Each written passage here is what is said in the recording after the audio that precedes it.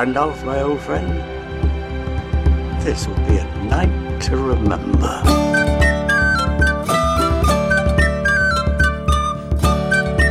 Broadcasting from Lorien in Middle-earth, this is the Secret Fire Podcast, sent to burn at the heart of the world, episode number 43.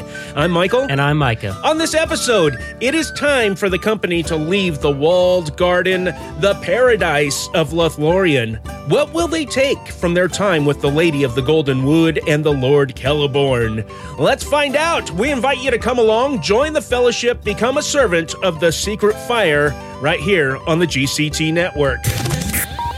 This is your Great Commission transmission. All right, Micah, it's been a month. We promised that we would do this podcast once a month. Mm-hmm. We're actually a couple of days early, but it worked out that This is the fourth week or so, or the beginning of the fourth week. However that works out, regardless, here we are, and we have some exciting things to talk about a little bit later on in the show. But we're going to jump right into the content unless you had any addendums or afterthoughts from last episode. Let's go. Oh, boy, those sounds are... Okay, let's turn down the in-game sounds just a little bit here. And you make sure that you are at the proper place there from your microphone. And we will back up just a moment here. All right, so at the Mirror of Galadriel...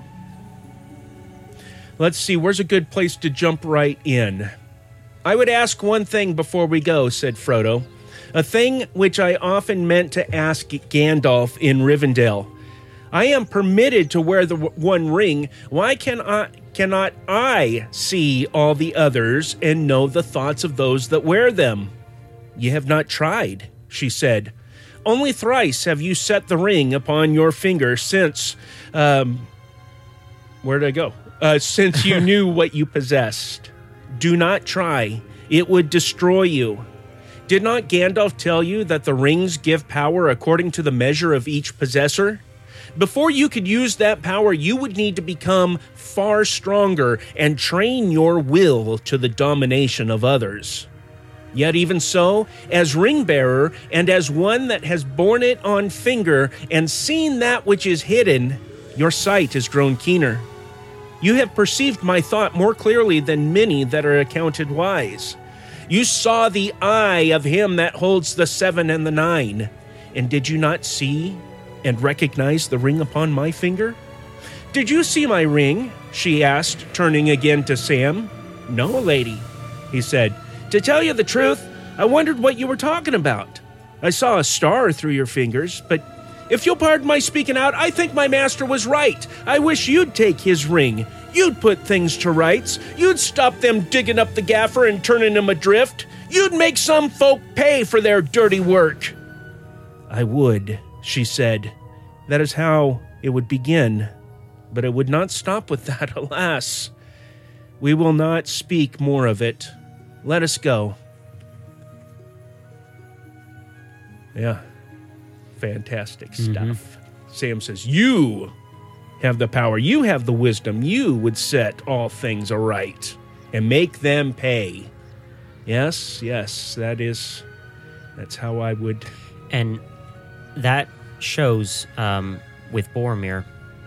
I don't know if we talked about this last time, but how his intentions are pure, I feel, mostly. But the power of the ring wouldn't allow him to stop at just helping his kingdom. They would make him go further.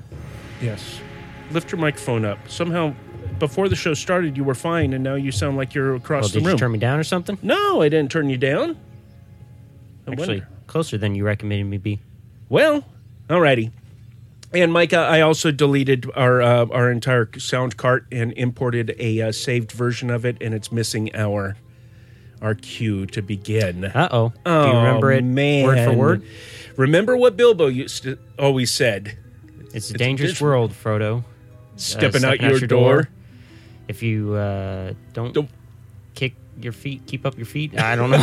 Dang it! I'm sorry, Bilbo. I tried. Oh, and there we go, stumbling through it. I got to remember to put that back into the sound cart here. So, you ready to start on Chapter 8? I am. Book 2, Chapter 8, Farewell to Lorien.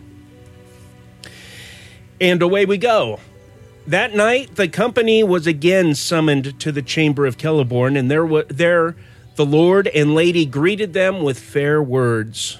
At length, Celeborn spoke of their departure. Now is the time, he said, when those who wish to continue the quest must harden their hearts to leave this land. Those who no longer wish to go forward may remain here for a while, but whether they stay or go, none can be sure of peace. For we are come now to the edge of doom. Here those who wish may await the oncoming of the hour till either the ways of the world lie open again, or we summon them to the last need of Lorien. Then they may return to their own lands, or else go to the long home of those that fall in battle. Wow. That was a lot right there in one paragraph. Yes. Now is the time, he said, when those who wish to continue the quest must harden their hearts to leave this land. He's saying that I know it's going to be tough to leave Lorien. We've been talking about how it's a garden, a temple, a picture of the temple of God, of Iluvatar. This is his temple in Middle-earth. This is the most pure, pristine place where evil is kept at bay by Galadriel, by her strength and her power and the power of the ring. But the time is coming where she's no longer going to be able to hold at bay the Dark Lord, right? Mm-hmm. And so Celeborn is saying, you're going to have to harden your hearts. You're going to have to set your face towards Jerusalem, as what is said of Jesus. He set his face towards Jerusalem. And in Jerusalem, for Jesus, was death, was crucifixion, was mocking. He was going to be mocked and tormented and spat on and have his beard ripped out from his face and be stripped naked and beaten and whipped to within an inch of his very life. He had to set his face, and that's what Celeborn is saying. And this is what Jesus had said to his disciples. You know, in Matthew chapter 10, in a passage which we call the limited commission. It's never called that in the Bible. In fact, the word commission, even Great Commission, is not in the Bible. The word commission is used one time in the New Testament, and that was when Paul was given the orders from the priests, the high priest, to go and persecute Christians. He was commissioned to do that. So we call this passage the limited commission. We shouldn't call it that, but that's what everybody does. But he's talking to his disciples, and he says in Matthew 10, verse 16, "Behold, I send you out as sheep in the midst of wolves. So be shrewd as serpents and innocent as doves, but beware of men, for they will hand you over to the courts and scourge you in their synagogues, and you will even be brought before governors and kings for my sake as a testimony to them and to the Gentiles. But when they hand you over, do not worry about how or what you are to say, for it will be given you in that hour what you are to say. For it is not you who speak, but it is the Spirit of your Father who speaks in you. Brother will betray brother to death, and a father his child, and children will rise up against parents and cause them to be put to death. And you will be hated by all because of my name. But it is the one who has endured to the end who will be saved." This reminds me of what Celeborn is saying. Bad things are going to happen, okay? Harden your hearts so that you can have the strength to leave this walled garden, this paradise. And can you imagine, Micah, during Jesus' ministry, those 3.5 years that these apostles were in his presence morning, noon, and night? Can you imagine that would feel like a walled garden, like a paradise? We're with the Master. We're with the Master.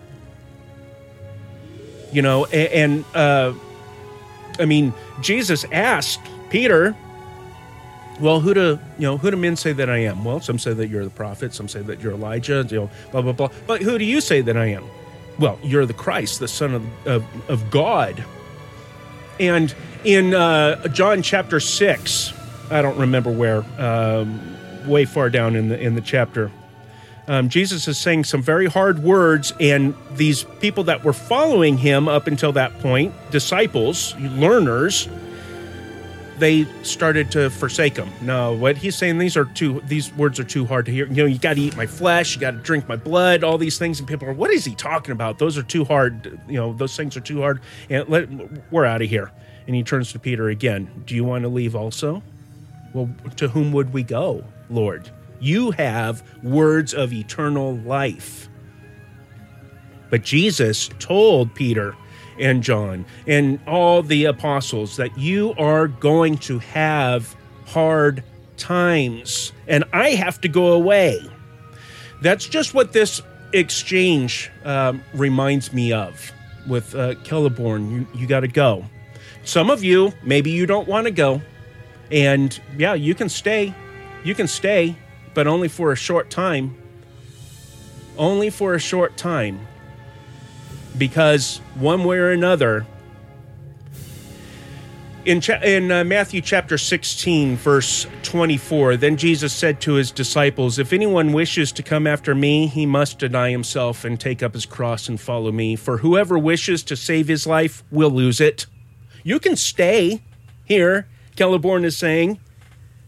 It's not going to save you. You're going to lose in the end.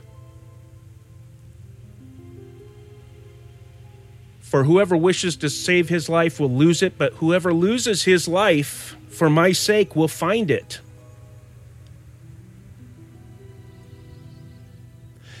Those are the thoughts that I had in this exchange. Let's reread his words again. Now is the time, he said, when those who wish to continue the quest must harden their hearts to leave this land. Those who no longer wish to go forward may remain here for a while, but whether they stay or go, none can be sure of peace. Jesus was telling his apostles, these things are going to happen to you. You're going to be delivered, and you're going to go through tribulation. You're going to go through persecution. You're going to stand before the courts. You're going to stand before the Gentiles. You're going to be scourged in their synagogues. Some of you are going to die.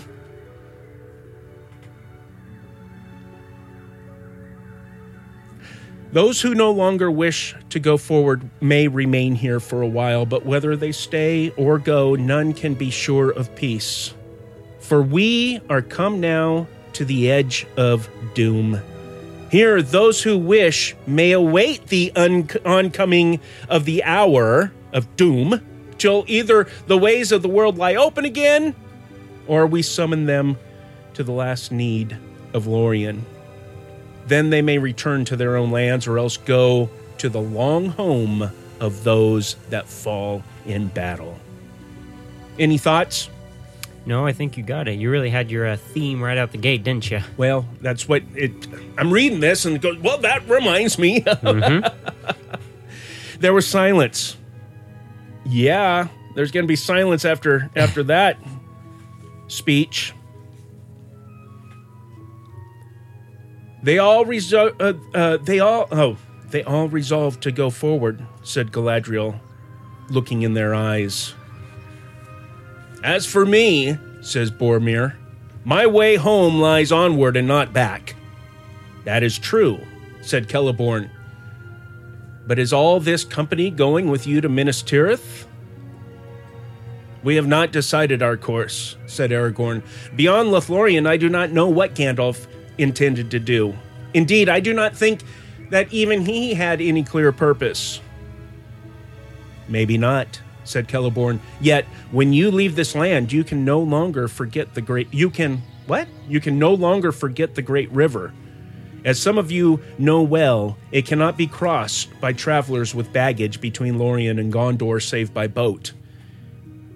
And are not the bridges of Osgiliath broken down and all the landings held now by the enemy? On which side will you journey?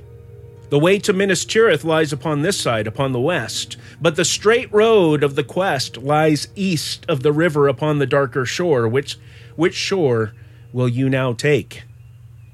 If my advice is heeded, it will be the western shore, and the way to Minas Tirith, answered Boromir. But I am not the leader of the company. The others said nothing, and Aragorn looked doubtful and troubled. I see that you do not yet know what to do, said Celeborn. It is not my part to choose for you, but I will help you as I may. There are some among you who can handle boats, Legolas, whose folk know the swift forest river, and Boromir of Gondor, and Aragorn the Traveler. And one hobbit, cried Merry. Not all of us look on boats as wild horses. My people live by the banks of the Brandywine. That is well, said Celeborn. Then I will furnish your company with boats. They must be small and light, for if you go far by water, there are places where you will be forced to carry them. You will come to the rapids of Sarn Gibber, and maybe, at last, to the great falls of Rarus, where the river thunders down from Neth Hithoel. And there are other perils. Boats may make your journey less toilsome for a while, yet they will not give you counsel. In the end, you must leave them and the river and turn west or east. Some thoughts. I love this.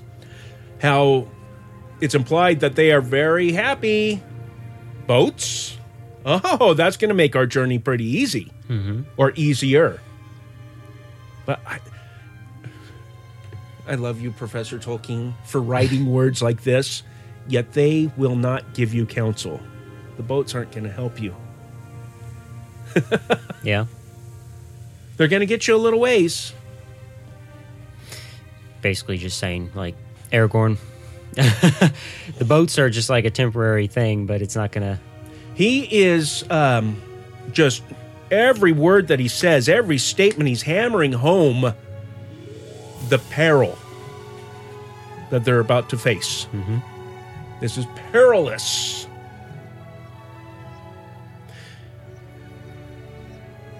All right, let's continue on.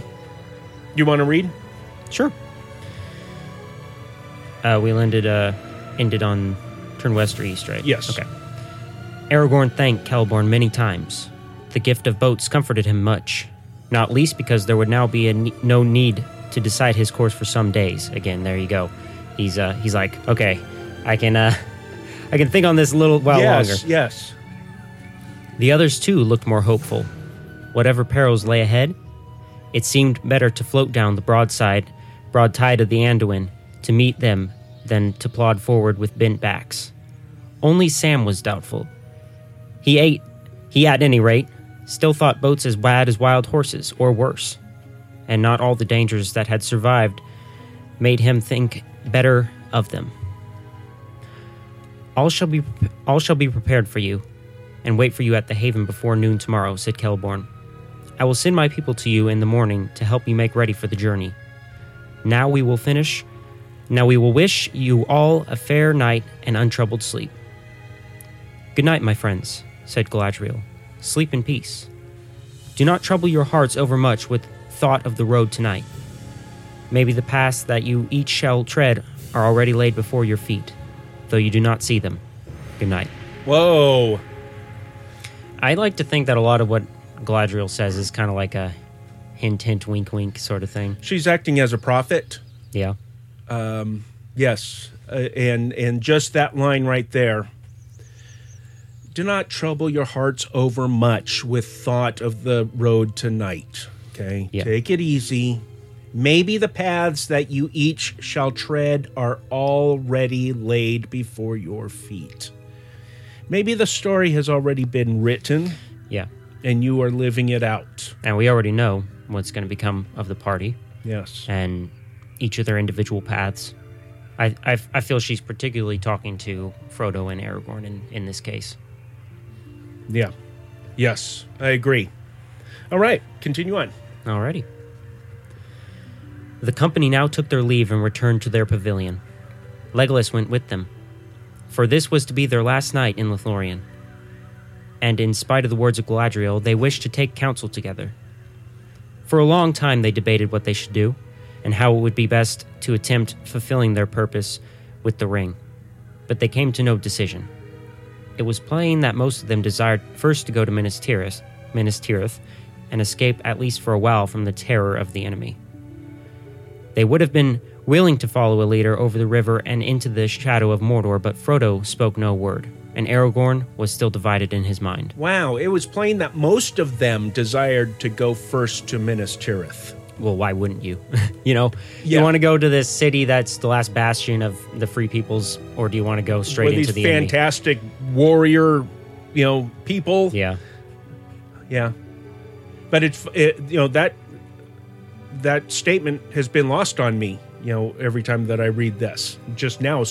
Oh, I always notice it later down the road when, Legolas and Gimli, or Legolas at least is like, I'll go to Minas Tirith personally. And then Gimli says, me too, but I'll go where Frodo goes, Yeah.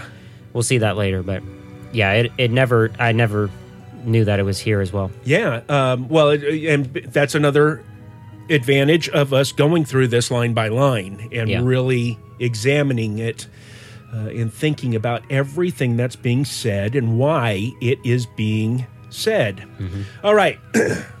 But Frodo spoke no word, and Aragorn was still divided in his mind. His own plan, while Gandalf remained with them, had been to go with Boromir and with his sword to help to deliver Gondor. For he believed that the message of the dreams was a summons, and that the hour had come at last when the heir of Elendil should come forth and strive with Sauron for the mastery. Whoa!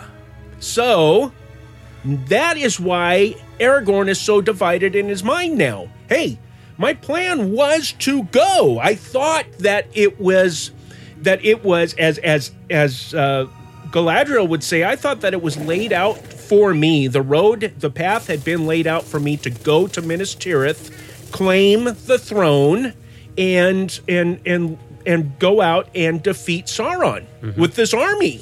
With the army of Gondor, but it goes on. But in Moria, the burden of Gandalf had been laid on him.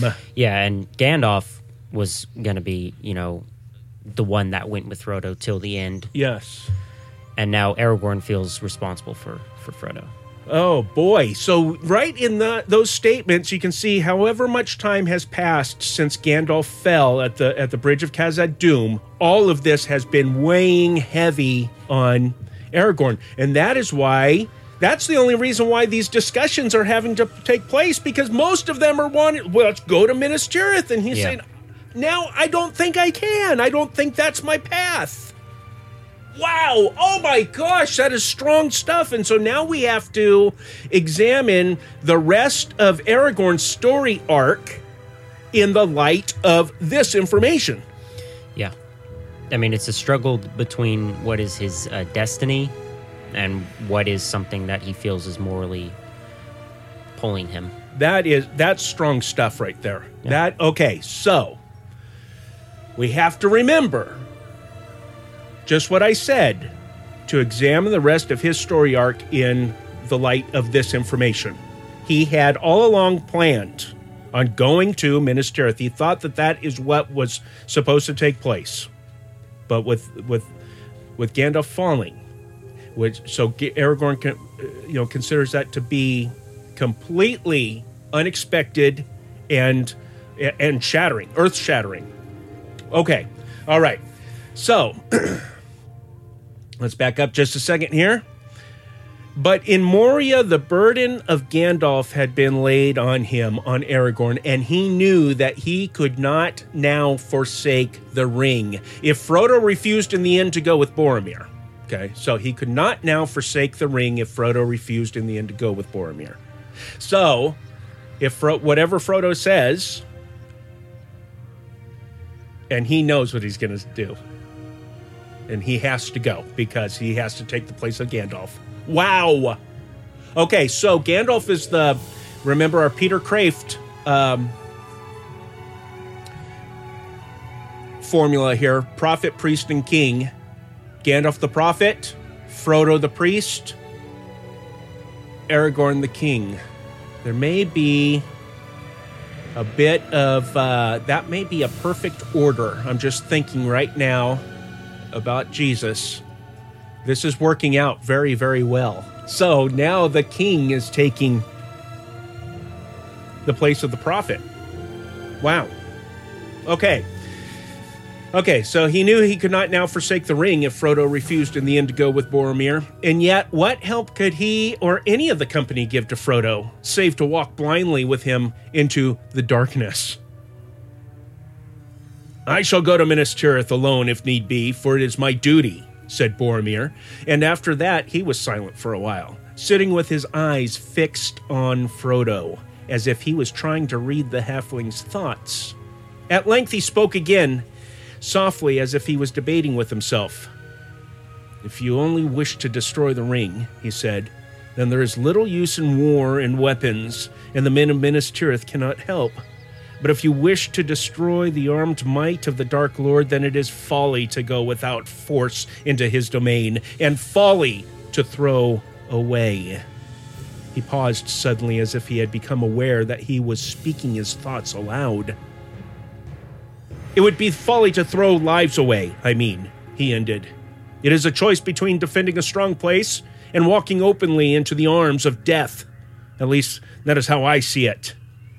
Frodo caught something new and strange in Boromir's glance, and he looked hard at him.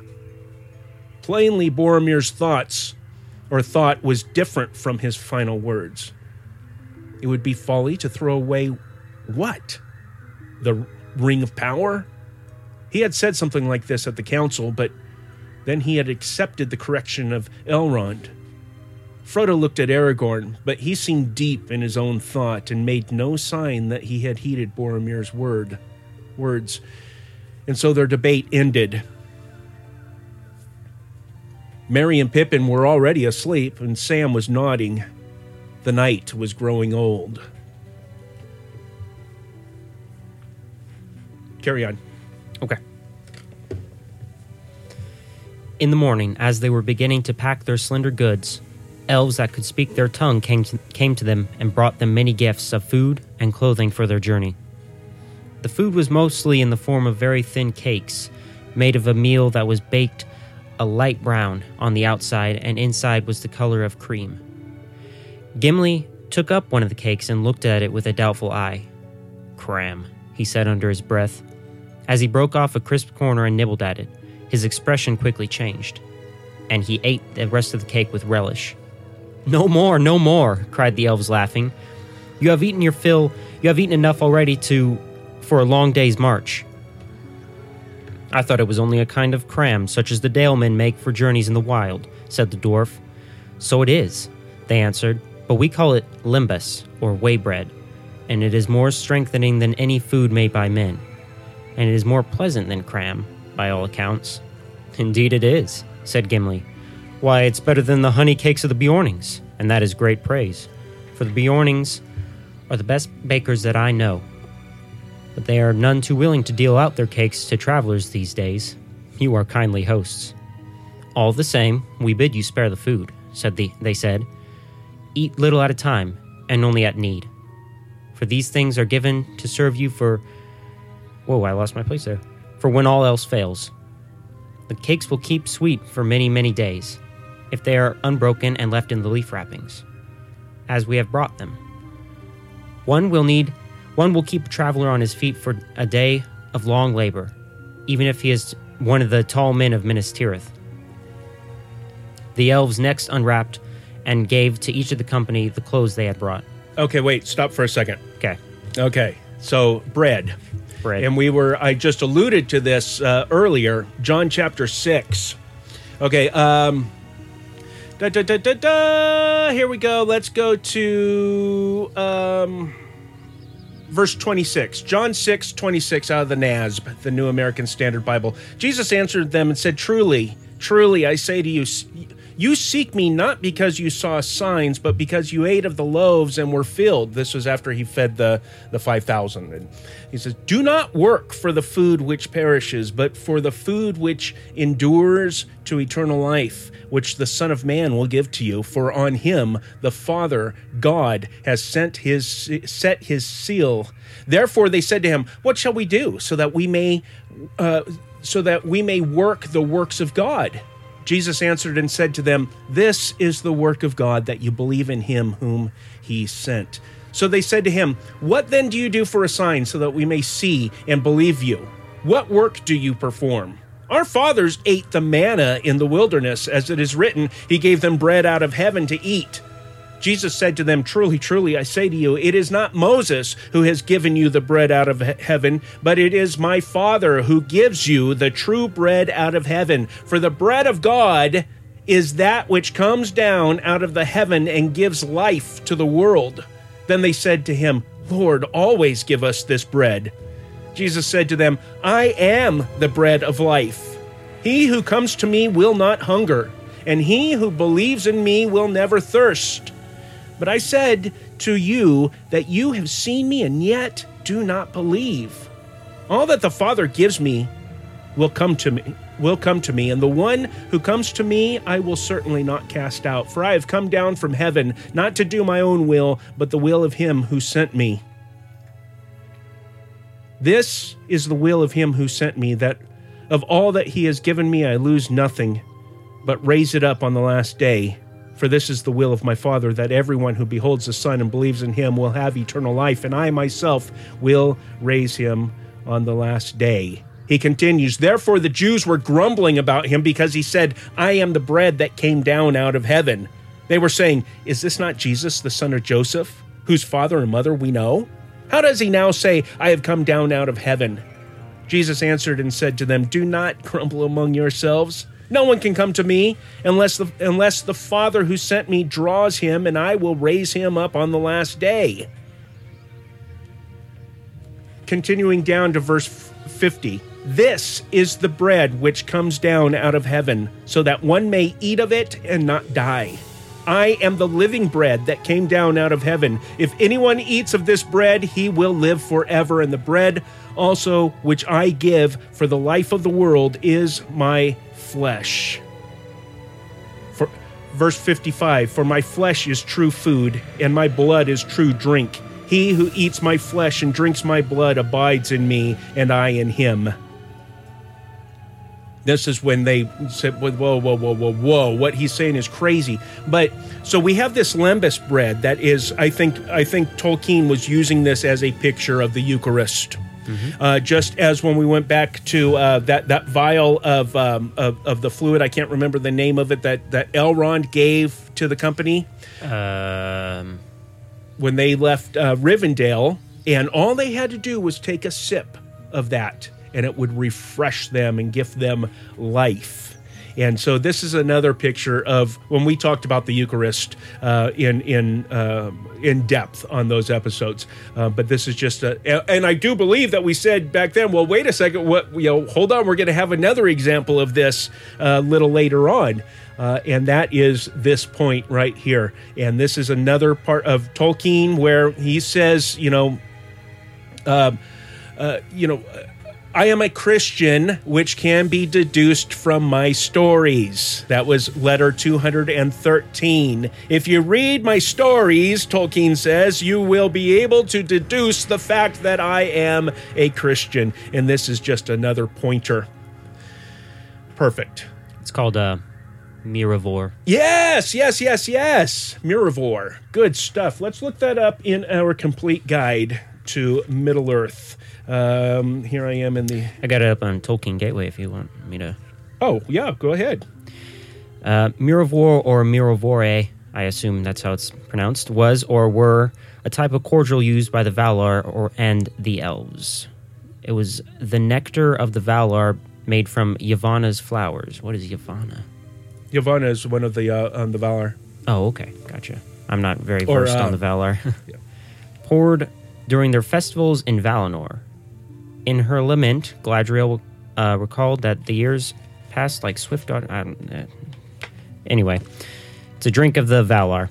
Okay, now I have to check because I just said that she's a Valar, so I have to double check myself so I don't make anybody mad. Yeah, no, you were right about that. Oh, okay. Yeah. Yavanna? Was a valet or Yeah. Okay, the Queen of Earth, also known as Giver of Fruits. She was responsible for all growing things. See, look at this. I have notes. Oh, nice. There's the Maiar. Yavanna, yes, all things that grow. And she is the sister of Vanna. And which one is that? Wait, is she? Another one of the Valar. Okay. Siblings, yep, Vanna. Nice. Spouse Aule. Yes. Oh. No, Orome. Oh, Aule, the smith, and who created the dwarves. Yep. Cool. Yeah. Cool stuff. That's cool beans. That's fun. All right. So, okay. So here we go. Now get back to their clothes. Okay. Let me see where I was. Okay. If you have it, you can go ahead. I don't have it. I do not know what you mean by that, answered the leader of the elves. They are fair garments, and the web is good. Oh, no. Let me back up here. I'm sorry. The elves next unwrapped and gave to each of the company the clothes they had brought. For each, they had provided a hood and cloak, made according to his size, of the light but warm silken stuff that the Galathrim wove. It was hard to say of what color they were. Gray, with the hue of twilight under the trees they seemed to be, and yet, if they were moved or set in another light, they were green as shadowed leaves, or brown as fallow fields by night, dusk silver as water under the stars. Each cloak was fastened about the neck with a brooch like a green leaf veined with silver. "Are these magic cloaks?" asked Pippin, looking at them with wonder. "I do not know what you mean by that," answered the leader of the elves. And again, I love that every time magic is mentioned, the elves are all like, what is that? What does that mean? "They are fair garments, and the web is good, for it was made in this land. They are elvish robes, certainly, if that is what you mean. Leaf and branch, water and stone, they have the hue and beauty of all these things under the twilight of Lorien that we love. For we put the thoughts of all that we love into all that we make." Oh, goodness. We all ought to do that. Mm-hmm. There's a Christian theme there, friends. I'm going to refrain. "Yet they are garments, not armor, and they will not turn shaft or blade. But they should serve you well. They are light to wear and warm enough or cool enough at need, and you will find them a great aid in keeping out of the sight of unfriendly eyes, whether you walk among the stones or the trees. You are indeed high in the favor of the lady, for she herself and her maidens wove this stuff, and never before have we clad strangers in the garb of our own people." I love all these firsts, that are taking place, especially in Lothlorien. This has to be... Well, it's kind of like exceptional circumstances, require right, but it just exceptions. drives home that thought that this is the temple of God, of Iluvatar. This is the paradise, and the word paradise does mean walled garden. All right. After their morning meal, the company said farewell to the lawn by the fountain. Their hearts were heavy, for it was a fair place, and it had become like home to them, though they could not count the days and nights that they had passed there. As they stood for a moment looking at the white water and the sunlight, Haldir came walking toward them Wait, did I read that right? Came walking towards them over the green grass of the glade. Frodo greeted him with delight. "I have returned from the northern fences," said the elf, "and I am sent now to be your guide again. The Dimril Dell is full of vapor and clouds of smoke, and the mountains are troubled. There are noises in the deeps of the earth. If any of you had thought of returning northwards to your home, you would not have been able to pass that way. But come, your path now goes south." So this kind of ties into when Galadriel said, perhaps your path has already been laid out for you. And here's a confirmation of that. You can't go back. Yeah. You know? But come, your path now goes south. As they walked through Caras Galathan, the green ways were empty, but in the trees above them, many voices were murmuring and singing. They themselves went silently. At last, Haldir led them down the southward slope of the hill, and they came again to the great gate, hung with lamps, and to the white bridge. And so they passed out and left the city of the elves. And this is depicted fantastically in Lord of the Rings Online. It is, yeah. Yeah, I'm very happy with it. You know, the gate and the bridge. Then they turned away from the paved road and took a path that went off into a deep thicket of malorn trees and passed on, winding through rolling woodlands of silver shadow, leading them ever down, southwards and eastwards, towards the shores of the river. They had gone some 10 miles, and noon was at hand when they had come on a high green wall. Passing through an opening, they came suddenly out of the trees. Before them lay a long lawn of shining grass, studded with golden Eleanor that glinted in the sun. The lawn ran out into a narrow tongue between bright margins on the right and west. The silver lode flowed glittering. On the left and east, the great river rolled its broad waters deep and dark. On the further shores, the woodlands still marched on southwards as far as eye could see, but all the banks were bleak and bare. No Malorn lifted its gold-hung boughs beyond the land of Lorien. On the bank of the Silver Lode, at some distance up from the meeting of the streams, there was a height of white stones and white wood. By it were moored many boats and barges. Some were brightly painted and shone with silver and gold and green, but most were either white or gray. 3 small gray boats had been made ready for the travelers. And in these the elves stowed their goods. And they added also coils of rope, 3 to each boat. Slender they looked, but strong, silken to the touch, gray of hue like the elven cloaks. "What are these?" asked Sam, handling one that lay upon the greensward. "Ropes, indeed," answered an elf from the boats.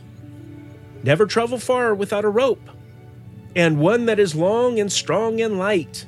Such are these. They may be a help in many needs."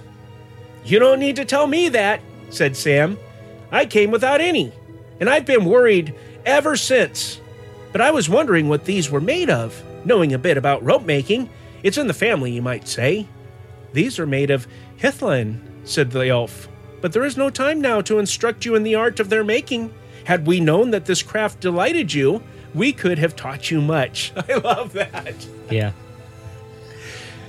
Had we known that this craft delighted you. Yeah, it reminds me, oddly enough, of grandmother in California. You might say, "Oh, how do you sew this or whatever?" "Oh, well, you're leaving now, but I could have taught you." Yes. Just interested in sharing. Well, and also because delight isn't a word that many people use much anymore. I like it. I think things are delightful, or it reminds me I'm of delighted. Turkish delight. Yes, I'm delighted, and which is to delight is means to please someone greatly. To please someone greatly, or to take great pleasure in rope making. Oh, if we had known that you took such great pleasure in rope making, they could have said it that way. But I love Tolkien's use of words. Had we known that this craft delighted you, we could have taught you much. But now, alas, unless you should at some time return hither, you must be content with our gift. May it serve you well. Come, said Haldir. All is now ready for you. Enter the boats, but take care at first. Heed the words, said the other elves. These boats are light built, and they are crafty and unlike the boats of other folk. They will not sink. Lade them as you will, but they are wayward if mishandled. It would be wise if you accustomed yourself to stepping in and out here where there is a landing place before you set off downstream. The company was arranged in this way. Aragorn, Frodo, and Sam were in one boat. Boromir, Merry, and Pippin in another. And in the third were Legolas and Gimli, who had now become fast friends. We talked a little bit about that last time when they would go off and walk and talk together. And now they are fast friends. In this last boat, most of the goods and packs were stowed. The boats were moved and steered with short-handled paddles that had broad leaf-shaped blades. When all was ready, Aragorn led them on a trial up the Silverlode. The current was swift, and they went forward slowly. Sam sat in the bows, clutching the sides and looking back wistfully to the shore. The sunlight glittering on the water dazzled his eyes. As they passed beyond the green field of the Tongue, the trees drew down to the river's brink.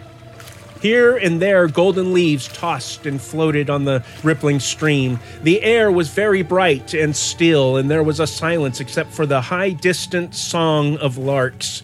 They turned a sharp bend in the river, and there, sailing proudly down the stream towards them, they saw a swan of great size.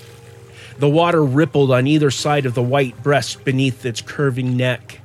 Its beak shone like burnished gold, and its eyes glinted like jet set in yellow stones.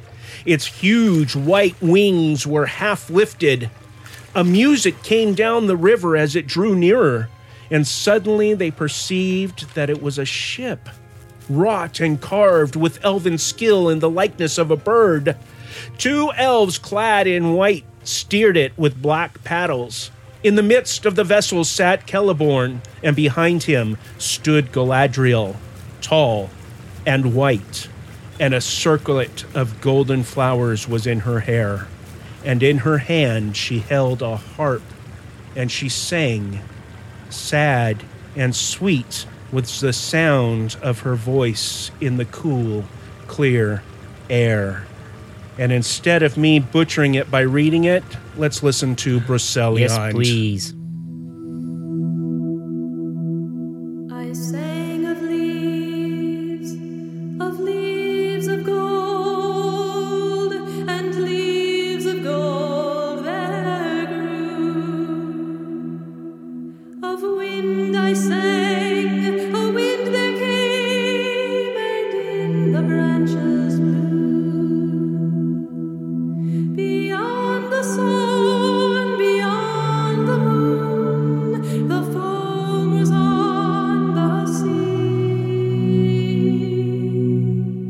And by the strand of Ilmarine, there grew a golden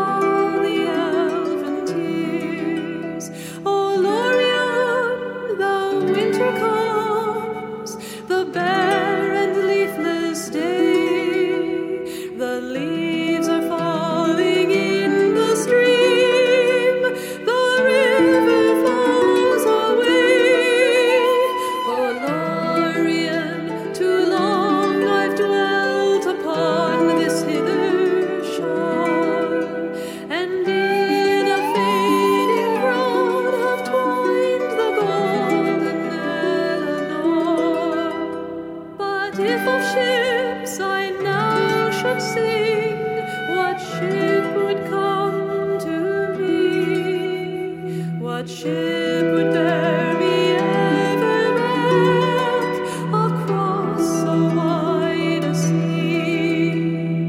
What ship would bear me ever back across so wide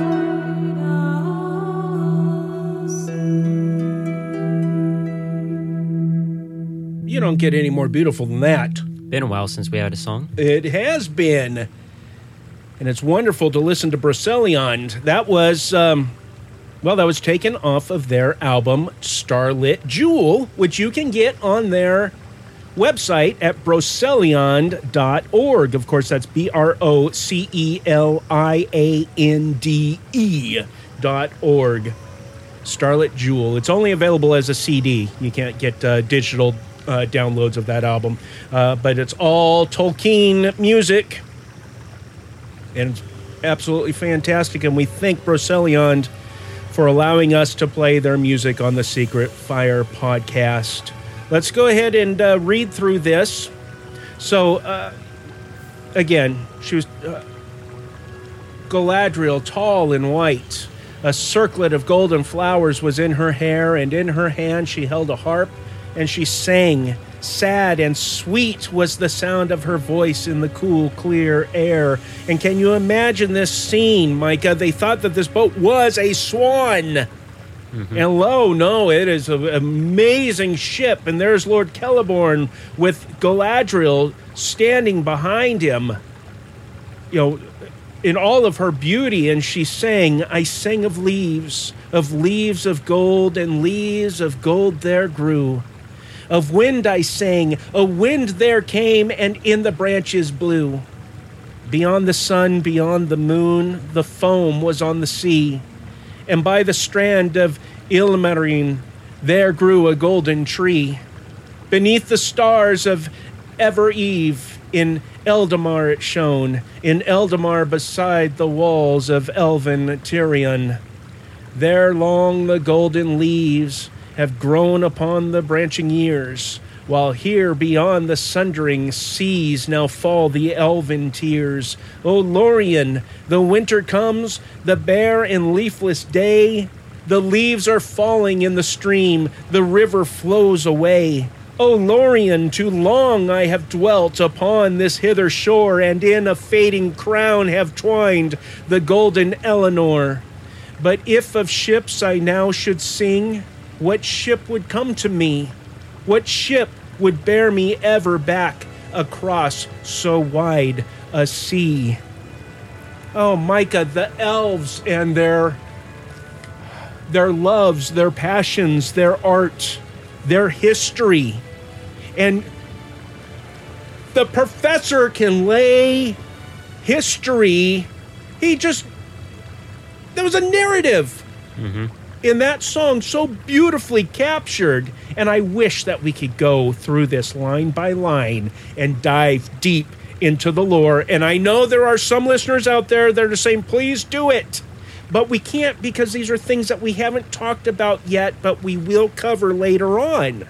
And then that way, maybe, Michael, when we're going through the appendices and things and other writings of the Legendarium, we can remember, oh, hey, let's go back and re-examine the songs. Mm-hmm. And that way we can, get a better understanding. Yeah, it's pretty amazing how he puts these things in there that don't come fully into the main story that he's written here. You would have to go elsewhere, look at his, unfinished writings to understand it fully. But the fact that it's in there, that he has it fleshed out, and then he only puts the tip of the iceberg in there, makes it feel so much more real. Yeah. Then that's what he set out to do, was to create a myth for England, mm-hmm.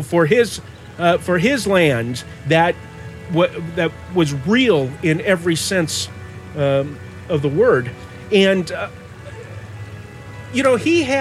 obviously he had been working on the Silmarillion. That was his real great love, right? Yeah. And so he had these stories, and of course that wasn't published yet, right? And So the point that you make, we can't let that be lost on the listeners. Tolkien had a fully fleshed out world with a history, with culture, with language. Yeah. Who else does that? Unfortunately, not many. I can't think of any myself. I'm sure there is, and Well, people I mean, have... to smaller extents, such as I would say Harry Potter has a pretty nicely fleshed out, believable sort of lore to it, but, obviously nowhere near the level of Tolkien. the weight that this has. Yeah. And so I'm tempted. Well, Micah, you know what time it is. You need say no more. We'd best get a move on. There are still goblins about. Oh, bother. More mountains? No, don't you see? The sun is setting in the west, behind the mountains. We're on the other side, to the edge of the land beyond. Yes, we need to call it done. That's a great place to start because there's still a lot of meaty things in this chapter, and we don't want to have to rush through those. And pretty soon here, Mom is going to want me to grill some chicken, and so we're going to have to keep this episode shorter. We're already at an hour. Okay, so now listen, listeners, what stood out to you in this first part of this chapter? Farewell to Lorien, chapter 8 of book 2 of The Lord of the Rings. Get in touch with us. We want to know your thoughts. I said touch. Don't get in touch. Get in touch with us. What is touch? I don't know, but we want your thoughts, and we do appreciate all of your thoughts and your feedback, and we will give you all the ways to contact us here in just a few moments. But first of all, Micah, there's a what is this? What are these? Replies to the party invitations. Good gracious. Yeah, good gracious. Boy, do we have some responses to the party invitations, Micah. Hey, first of all, we got a review on iTunes. Nice. And it's a 5-star review by Rendon777. The title says, Listens Like a Book Club. If you're a fan of Tolkien and you love to share your thoughts on the books, join the fellowship and become a member of the Secret Fire. This podcast will change your life as it has changed mine. The crew dives deep into the novels and they uncover the hidden mysteries of the Bible through a minute analysis of Lord of the Rings. Very nice. Yes, very. And thank you for the analogy of a book club because it makes me feel like I'm part of the Inklings or something. Hey, yeah, well, we got our own little Inklings here. Yeah. So again, thank you, Rendon777, for that review in iTunes. We do appreciate that. I got a Facebook message from Robert Goldenberg that I lost. I forgot about until just today. And so this was sent probably a couple of months ago. I apologize, Robert, for not sharing this sooner, but better late than never, as my old gaffer always said.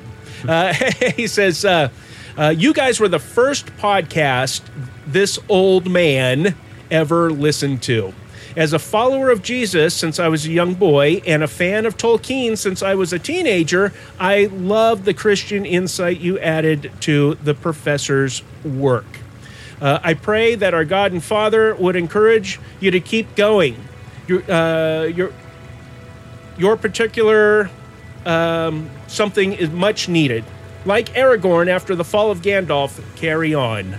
Wow, that tied in perfect to what we were talking about today. Yeah. Aragorn having to make that decision. That's a tough decision. Thank you, Philip. Oh, Robert. No, Philip's coming up next, but thank you, Robert. This was a comment on the website. Philip wrote, Hello, Michael and Micah. I always enjoy listening to you discuss The Lord of the Rings. Every time you drop a new podcast, it goes to the top of my queue. Wow. In this episode, I don't know which episode it was, I thought Michael made a great point when he was discussing how Galadriel was an example of how Christians should correct one another. I also appreciated the discussion of Frodo's vision in the mirror. So obviously that was the previous episode. So I'm timely on this one. I got to this one. Yes, okay. It's in date. I also appreciate the discussion of Frodo's visions in the mirror. As for your question regarding the length the podcast should be, I want to let you know that I like long podcasts. 2.5 or 3 hour podcasts boy. are fine with me. I'm looking forward to the new schedule. This podcast once a month is great. Keep up the good work, guys. Well, I like long podcasts too. Yeah, you do. Me, I have a Twitter attention span, Oh, but boy. but I can sure talk. Okay, I can talk. I mean, we could have gone on and on and on this one here. Okay, email from Andrew Weber. We've heard from Andrew before. He's a neighbor of sorts. Greetings again from Murfreesboro. Oh yeah, he is a neighbor. Howdy. Just listened to the last couple of episodes and greatly enjoyed them with one caveat. Uh-oh. What did Micah do? Are we in trouble? Oh, the frequent questioning of should we go there, that is more detail. He doesn't like that. Okay. The answer to this is always yes. Should we go there? Yes. There's no debate. Okay, let's see here. This ties into your question to the audience about show length. Make them as long as your interests allow. Dive deep into everything. I don't know how others listen, but I listen to a lot of podcasts at work where my hands are busy, but my mind has spare time. I'm not blocking out a certain amount of time to squeeze in a determined length show. Boromir. I thought Micah's comments about Boromir's suspicious nature were on track. Just to add to that discussion, I'm reminded of the admonition, do not be yoked together with unbelievers. Boromir reminds me of an unbeliever, joining a group of true believers for a common cause, but approaching it from completely different and incompatible viewpoints. Gandalf and the others wished to defeat Sauron by destroying the ring, denying him its power, while also denying it to themselves. Boromir also wants to defeat Sauron, but by using his own weapon against him, beating him at his own game. He won't heed Elrond's warnings about the dangers because he doesn't believe in the fallen nature of his own people. Whoa! Okay, continuing on. Aragorn tells Boromir, lore wanes in Gondor. Boromir doesn't know or trust the lore of the wise, so he doesn't give weight to any wisdom derived from it. And because of Gondor's waning lore, the deep historic friendship between the elves and the Dunedain is completely lost on Boromir, creating space for superstition and misunderstanding. Yeah, absolutely. Any thoughts so far? Because this keeps going. I mean, absolutely. It's what I was saying about it not being his culture, to understand these other cultures or magical, particularly elves or whatever. It's just not how he was raised. It's not the culture that he is in currently. Yes. Okay, continues. This puts me in mind of the gulf of misunderstanding between believers and non-believers we see today. With Christianity on the decline in the West, it seems more and more that everyday Christians are viewed by others in society as a bizarre subculture with dark and unfathomable motives. Not to get political, but take Vice President Mike Pence as an example. Whatever else, he's a sincere believer with more or less standard Christian beliefs. He can say what we would consider some of the most basic and innocuous statements of faith and practice, and the non-Christian culture around us scrutinizes each word with the utmost suspicion, certain that something sinister is intended.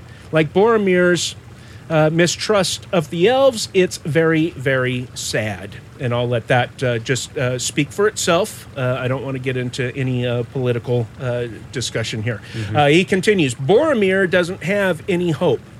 The knowledge that Iluvatar is at work in the world through the wise, the Valar, and other free people has no root in him. There are no halls of Mandos, no Valinor, no new theme of music to unfold and be a part of. To him, the Fellowship is a suicide pact, and the Ring is a powerful weapon to be used now at any cost against an overwhelming enemy. He is very lost indeed. I think we should love Boromir. I agree. And I do. Yes, and I do too. Because, I can identify. All right, elves and dwarves. Contrary to Micah's statement, I do think there is an inherent divide between the elves and the dwarves. This stems from their unusual creation by the Vala Aule. Aule was impatient to have students to learn his craft, so he improvised on Eru's plan. Because they weren't part of the original design, Eru told Aule that the dwarves would frequently be at odds with other races, and Aule's wife, Kementari, told him they would even be at odds with nature itself. I think this is right out of Silmarillion, so he's absolutely right on this.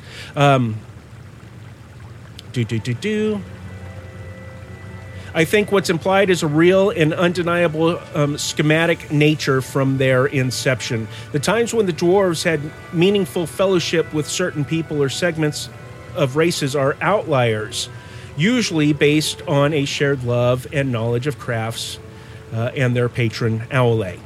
Good points. Okay, now the visions in the mirror. Michael, you seem to imply that, you seem to me to imply that the vision Sam saw was a possibility, something that might happen should Sam turn aside.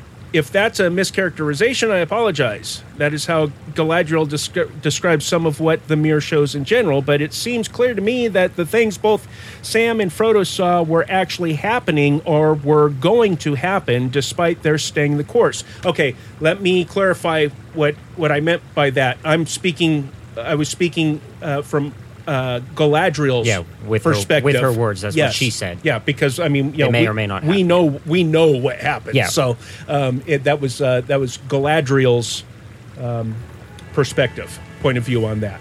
Yeah, she said these things may not come to pass. Right. Yeah. Like the prophecy given to Paul in Acts that you mentioned, these visions weren't useful as a guide for deeds, but they were useful as a tool for testing resolve and a way to prepare the hearts and minds that whether they succeed or fail, there will be a cost. All the best, Andrew Weber. Thank you. Excellent thoughts. Wow, well thought out, well said. And I'm sure that all the listeners appreciate that. And then there's a addendum on the end of that email that was a personal thing. And Andrew, I will get back to you on that after I have some time to process all of that good stuff. And Micah, that's all that we got for feedback today. Can you believe that? Wow. Yeah, wow. Everybody, please keep it going. Keep that feedback coming in. And I did get some other feedback that I have lost. I don't know where it is. I mean, we have so many different ways that folks can get in touch with us, whether it's Facebook on the page or messaging me through the page or comments on YouTube videos or messages on Twitter or... Maybe you can start like screenshotting it the second you see it or something, just in case. That's what I need to do is make me a note right away, so I don't want to lose people's feedback. And if I have skipped yours in the past, I sincerely apologize. We don't skip anybody. Not at all intentional. Yeah, not at all intentional. All right. Party Tree, fun stuff. We've been talking about it. It's going to happen, and it probably will happen next weekend. And that is Lotro Quest. Yes. Very nice. Micah and I are starting a brand new series on our Twitch channel where you've heard us talk about it, we are going to start at the very beginning of The Lord of the Rings Online. Micah, tell us a little bit about what some of our thoughts are and our ideas. So, pretty much, starting off, what we're going to start doing is, for our first little playthrough with our two characters, we're going to go ahead and just quest the main storyline of Lotro, which is the... what it called the Epic Quest, I believe. Yeah, the Epic Storyline. Epic Story. It follows the path of the book, but, you know, it takes You're following detours. behind. Yeah, you're pretty much behind, and then eventually you'll catch up, and, you know, around Mordor, you'll be fighting right alongside the And because you're following behind them, you have to go on these side quests, and that's where they embellish the story. Yeah. And so that one, those characters, we are going to follow the story as closely as we can. Yes, and I feel the people at Lotro did a really, really good job of, you know, exploring different aspects of the lore that were maybe not explored as well in the actual book. Or not as well, but not, you know, just Thoroughly. Yeah. Yes. So I feel that'll be really interesting to do. And then hopefully we'll do with our other set of characters. So we're going to have 2 sets of characters. Yes. Okay. With the other set, we'll just get those guys up to top level immediately, and then we'll just, have days where we just go explore the different regions. Okay. And so really go outside the story. Yeah. And explore this digital representation, this virtual Middle Earth. Yeah, because to its for those fullest. of you who are not savvy to how MMOs work, I understand. I'm not an MMO player. I'm a LOTRO player. Yes, yes. But how they work is, as you move further along down the map, the regions, the level of enemies gets higher, and then their strengths are higher than yours, So if you're the top level, you can go anywhere you want pretty much. And that's what we want to do, because when we're going through with our first set of characters, when we're going through doing the questing, the storyline, we may, not get to certain parts of the map or whatever. And I hate that, because I want to explore every nook and cranny of it, and I want you guys to be able to see that, because, that's why you would come, to see what you maybe can't see, or just watch somebody else see what you have seen. So that's the basic plan right now, is to have a set of characters do the story, and then a set of characters just explore the areas. All right. And that's going to be fun, because we have received a lot of feedback from people that are excited about this. Good. People that have said, I have always wanted to play the game. I've never gotten around to it, or I don't, I live somewhere where there's not enough bandwidth, or I don't, right. I don't have the time to play it, but man, I'm very interested in Lord of the Rings Online. Mm-hmm. And that's what we're going to do for you. And so we will, we'll come into the studio, fire up our Twitch stream, and do it live and interact with you. And then, as we do with all of these videos, we will export them to our YouTube channel. Mm-hmm. So you don't have to be tuned in live. You can watch at your leisure on YouTube. Just search for Secret Fire Podcast on YouTube and subscribe and hit the bell icon, and you'll be notified every time we upload a video. And other than that, so that's fun. That's party tree stuff, and we're going to have a good time doing that show, and looking forward to interacting with the listeners and especially you folks that have never even seen LOTRO. Mm-hmm. We think you're really going to enjoy that. Anything else, Micah? I think we got it. All right. Well, before we go, here comes the party invitations. Yay! The Secret Fire Podcast is live in the GCT Network studio whenever we are actually live, about once per month now. We'll send out our notifications when we're broadcasting on our Twitch page. And the best way to get notified when we're live in the studio is via Twitter at Secret Fire Cast. And you can join us on the Arkenstone server in Lord of the Rings Online at lotro.com. Yay, and you can send us email. Email is a good way to make sure I don't lose your your comments and your thoughts. secretfire@gctnetwork.com. Or you can call our Hobbit hotline at 507-407-GCTN and leave us a voicemail that we can play on the show. 507-407-GCTN, or if that line is busy, you can call the emergency backup line in Crick Hollow, which is 507-407-4286. Well, let's see if it's still working here. Hello? Oh, hey, Fatty. Yeah, Fatty's standing by. Hey, Fatty. Man, he's been doing that he's loyal there. Secret Fire Podcast is available in all of your favorite podcast apps, Apple Podcasts, Google Play Podcasts, whatever that's called. We're in Spotify, Stitcher Radio, TuneIn Radio, or whichever podcast app you use. Just search them all for Secret Fire Podcast. Our theme song, Hobbit's Dance, is from the album Memories of Middle-earth by Brobdingnagian Bards. You can find out more about them and buy all the music on their website. To find out more about the Secret Fire Podcast, as well as our other shows, Finding Christ in Cinema's done. Theo, let's get over to our main website at GCTnetwork.com. If you like the Secret Fire Podcast, please share it with your friends and review the show in iTunes. But if you love the Secret Fire Podcast, please become a patron and sustaining member of the fellowship on our Patreon page. That's patreon.com/GCTN. And until next time, And until next time... This is the end. Wait, I had those backwards. And until next time... I regret to announce this is the end. I'm going now. I bid you all a very fond farewell. Goodbye!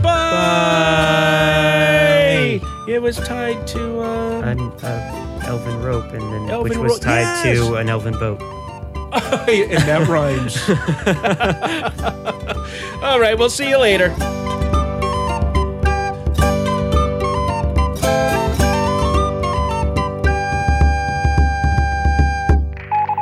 You are tuned in to the GCT Network. This is your Great Commission transmission. At GCTnetwork.com. This is your Great Commission transmission.